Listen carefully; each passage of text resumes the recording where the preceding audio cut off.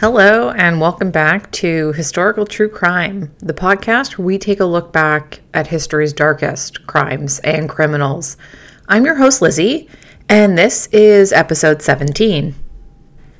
Today, we're going to cover a fairly infamous story, and this story is about potentially America's very first serial killer family. And family serial killers are very rare.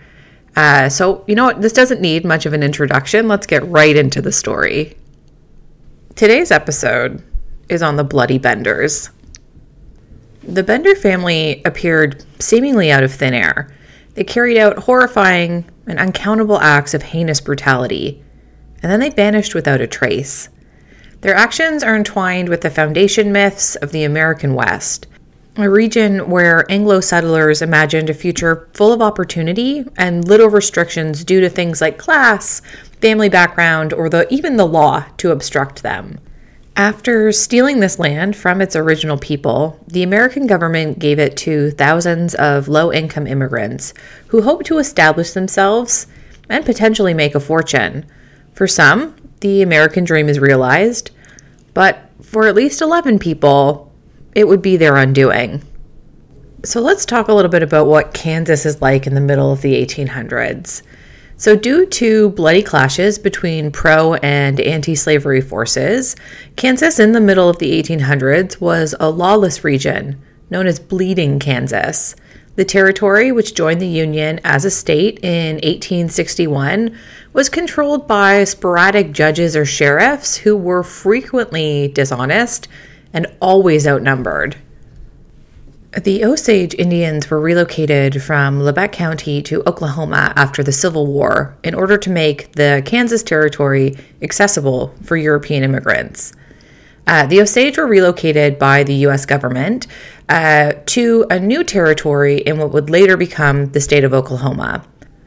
Homesteaders, mostly a group of hardworking pioneering families who were farming the region, were later given access to this, and in quotes, vacated land, because it wasn't actually vacated. They were forced off the land. So 5 spiritualist families make their home in western Lebec County in 1870. This would have been about 7 miles to the northeast of Cherryvale. The Benders are one of these families. So they consist of John Bender Sr., his wife Elmira, son John Jr., and daughter Kate. The family picked one of the available claims and started to settle there.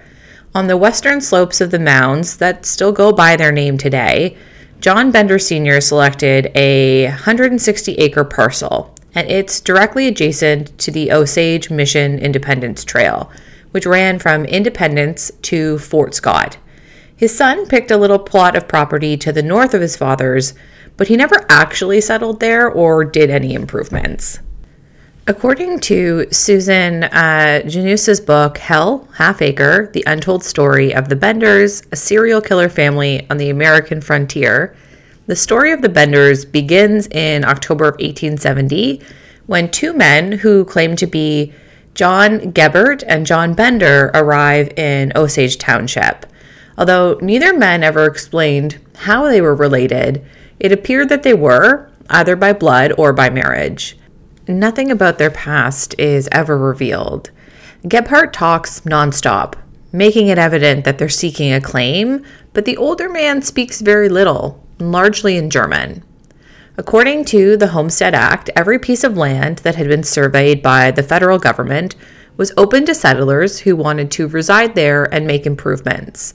The 2 men, along with Ma Bender, John Bender's wife, and Kate, their daughter, build a modest 1-room cabin alongside a creek in Lebec County. Few people could understand John at all and his wife because of their accents, which they described as really guttural.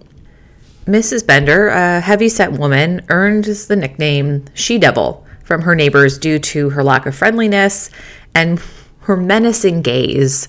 So Ma Bender actually boasts of being a medium who could communicate with the dead, and she claims that she could cook herbs and roots that can be used to perform charms or evil spells.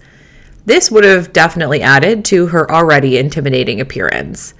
In addition, Kate promotes herself as a spirit medium, offering her skills as a spiritual healer and someone who could also communicate with the dead. For a few years, their house serves as a kind of way station for visitors on this really sparse, lonely stretch of land. Kate also declares her belief in free love, which maybe wasn't so common among spiritualists of the time. Now, numerous historical criminal reports claim that the Bender family divided their inn, which again was really just a cabin, into two sections with the aid of a heavy canvas curtain. So the Bender's family residence was located at the back of the cabin, and a dining room, a small kitchen, a store were added to the front of the cabin, where guests were welcomed and provided with provisions for their onward journey. Soon after the Benders came to the area, people started to disappear. At first, no one pays much attention. After all, this was the frontier, and people would frequently die or disappear. They could be killed by the elements, they could be drowned in accidents, or they could simply choose to leave their former life behind in order to start over. The bloodshed really truly begins in May of 1871, where a man with his throat cut and his skull crushed was discovered in Drum Creek, southeast of the Bender estate in what would become Montgomery County. Two more men are discovered in February of 1872 with the same unusual wounds. By the fall of that year, travelers had begun to vanish from the Osage Trail. As soon as word of the slain and missing circulated throughout the area, people started to steer clear of the trail. While this was going on, vigilante groups made valiant efforts to attempt to bring anyone to justice. They frequently detained men, but would later free them. As time goes on, the disappearances increase in frequency. By the spring of 1873, the area was filled with stories, and travelers again were very wary to take the trail. The Osage Township actually convenes a meeting in March at the Harmony Grove Schoolhouse to discuss what, if anything, could be done to stop what they considered malicious rumors spread by the surrounding municipalities. And both Bender men are among the approximately 75 attendees. However, it's going to be George Newton Longcore's disappearance that starts a chain of events that eventually leads to the discovery of the truth behind these murders and disappearances.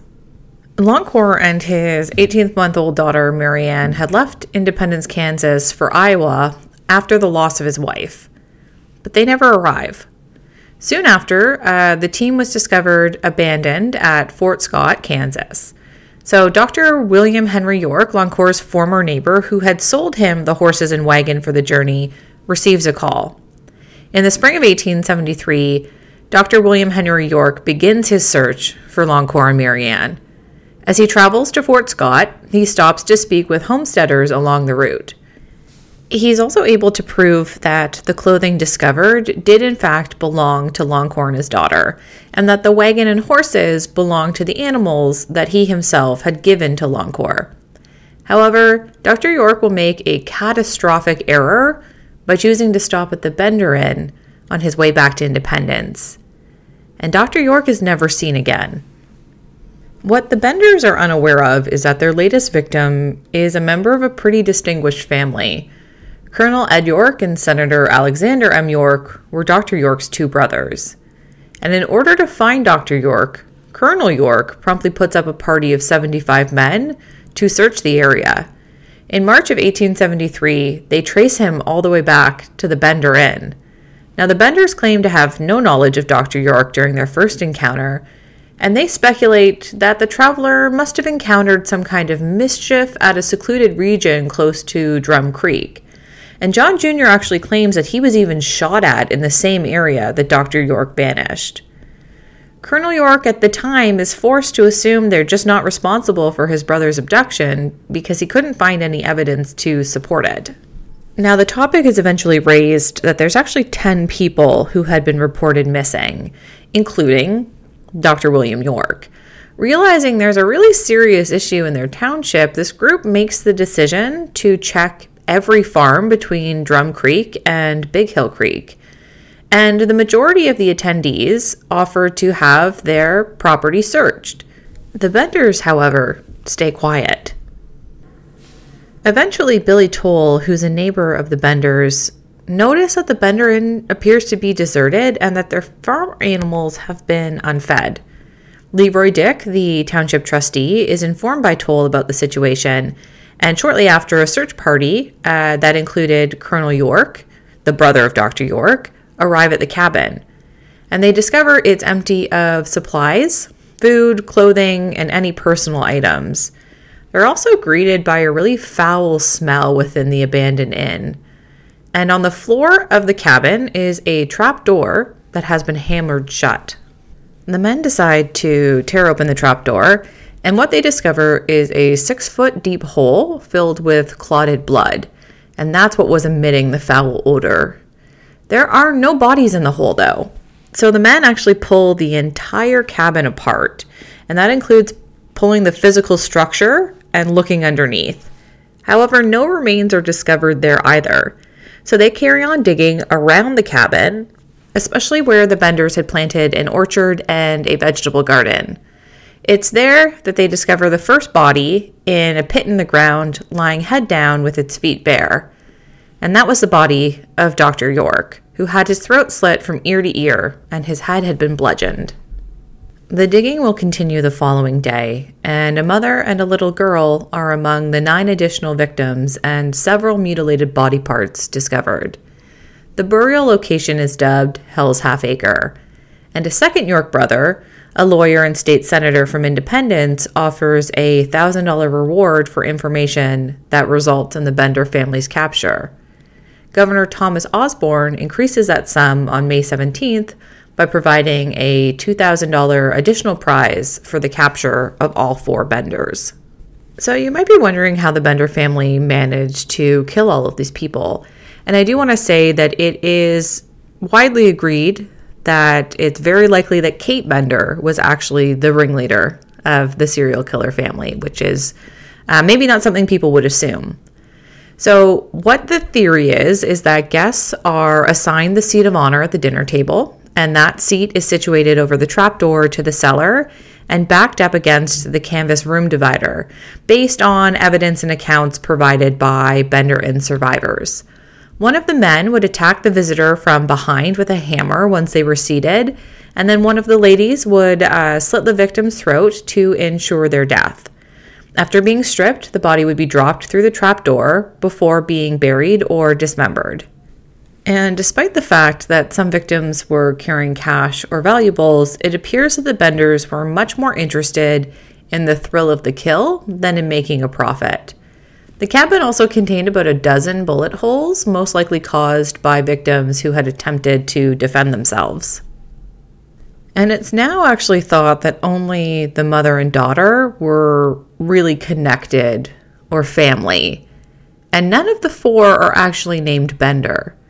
Elvira is believed to have been born Elmira Mark in the Adirondack Mountains, and before adopting the identity Bender, she had a number of children and husbands, some of whom, according to rumors, passed away from head injuries. Now, prior to moving to either Germany or the Netherlands, John Sr. was most likely born John Flickinger. But Kate Bender was likely Elvira's 5th child, Eliza Griffith. So after all of these bodies are discovered, there are a few sporadic attempts to capture the Benders, but they're neither apprehended or even really pursued. Arresting them would have required bringing in something like the army, given the fact that the area is surrounded by criminals, and that included other murderers and thieves seeking refuge in a place outside the purview of federal or state law enforcement. The Benders are able to live essentially unbothered, despite widespread calls for their detention, because state and local governments, as well as private investigators or bounty hunters, lacked the will or desire to bring them to justice. Now, an elderly man who investigators claimed matched Pa Bender's description was apprehended in Idaho in 1884 for a hammer-related homicide. The man attempts to flee by severing his own foot, while investigators were waiting for additional information from Kansas. He bleeds to death and dies before his identity could be confirmed. And in Michigan in 1889, a mother named Elmira and her daughter Sarah Elizabeth are detained for larceny and later identified as Elvira and Kate Bender. When they're transported to Kansas, however, a panel from Labette County is set up to verify their identities. And it's not consistent, so it can't be proven that these are in fact Ma and Kate Bender. So since the women's identity as the Benders is seriously questioned, they had to be released and transported back to Michigan. In the aftermath of all of these murders, thousands of tourists and souvenir hunters descended on the Benders' former homestead in the years that followed, and they robbed the property down to the bricks bordering the cellar and even the stones lining the well. I want to go on a little bit of an aside here because there's an interesting story from Susan Janusa's book, again, Hell's Half Acre, The Untold Story of the Benders, a Serial Killer Family on the American Frontier. And that's that Laura Ingalls Wilder's Little House on the Prairie novels produced parables of independence and tenacity, and they were set in picturesque settings like Kansas. And they showed Kansas as a place where like the good-hearted could be toughened, but they would succeed. Although the Benders don't actually become figures in any of Wilder's writings, in or at a book fair in Detroit in 1937, she tells an audience how, as a young kid, she and her family had stopped at the Benders on the way to their final destination. And she said, quote, "I saw Kate Bender standing in the doorway. We didn't go in because we couldn't afford to stop at a tavern," end quote. After the bodies are found, a neighbor knocks on Wilder's door and they speak earnestly with her father, who grabs his weapon and informs the family that the vigilantes are called out. He doesn't return until the next morning. And in the years that followed, anytime he was questioned about the family, Wilder told the audience that her father would respond with a peculiar tone of finality. Quote, "They will never be discovered." As good of a story as this is, and the fact that even Little House on the Prairie and the Bender family are ever in the same sentence, it's almost certain that this story is just not true. Rose Wilder Lane, who is Wilder's daughter, tried to incorporate a connection to the Bender family into her family's history and persuade her mother to include it in her writings. Despite Wilder's decision not to put it in any of her books because she felt, and this was probably correct, that the Benders were not the correct subject matter suitable for a children's book, apparently she wasn't quite able to resist the lure of being associated with such an infamous case. And the story of the Bender family was so provocative that a Bender Museum was established in Cherryvale in 1961. And an exact reproduction of the Bender cabin is constructed to contain antiques and household items in commemoration of the Kansas statewide centennial celebration. It garnered more than 2,000 visitors in its first 3 days of operations. And the Dick family donated 3 of the Bender hammers to the museum in 1967. The museum remained a well-liked tourist attraction until a fire station needed the land, which forced the museum's closure in 1978. Even though many favored just moving the structure, Cherryvale residents opposed the idea because they didn't want their community to be associated with the Bender horrors forever. In the end, the artifacts, which included hammers, photographs, and newspaper articles, were kept and are still on display at the Cherryvale Museum today. In the end, the Benders never did face any kind of justice, and their ultimate fates are unknown. Today, all that's left is their story. And that is the end of the case of the Bloody Benders. As always, if you've enjoyed this episode, please remember to review, rate, and subscribe wherever you listen to your podcasts. If you have any feedback for us or a case suggestion, you can follow us on Instagram at Historical True Crime Pod, or reach us by email at historicaltruecrimepod@gmail.com. And we'll see you next week for another dark and notorious case from history. We'll see you then.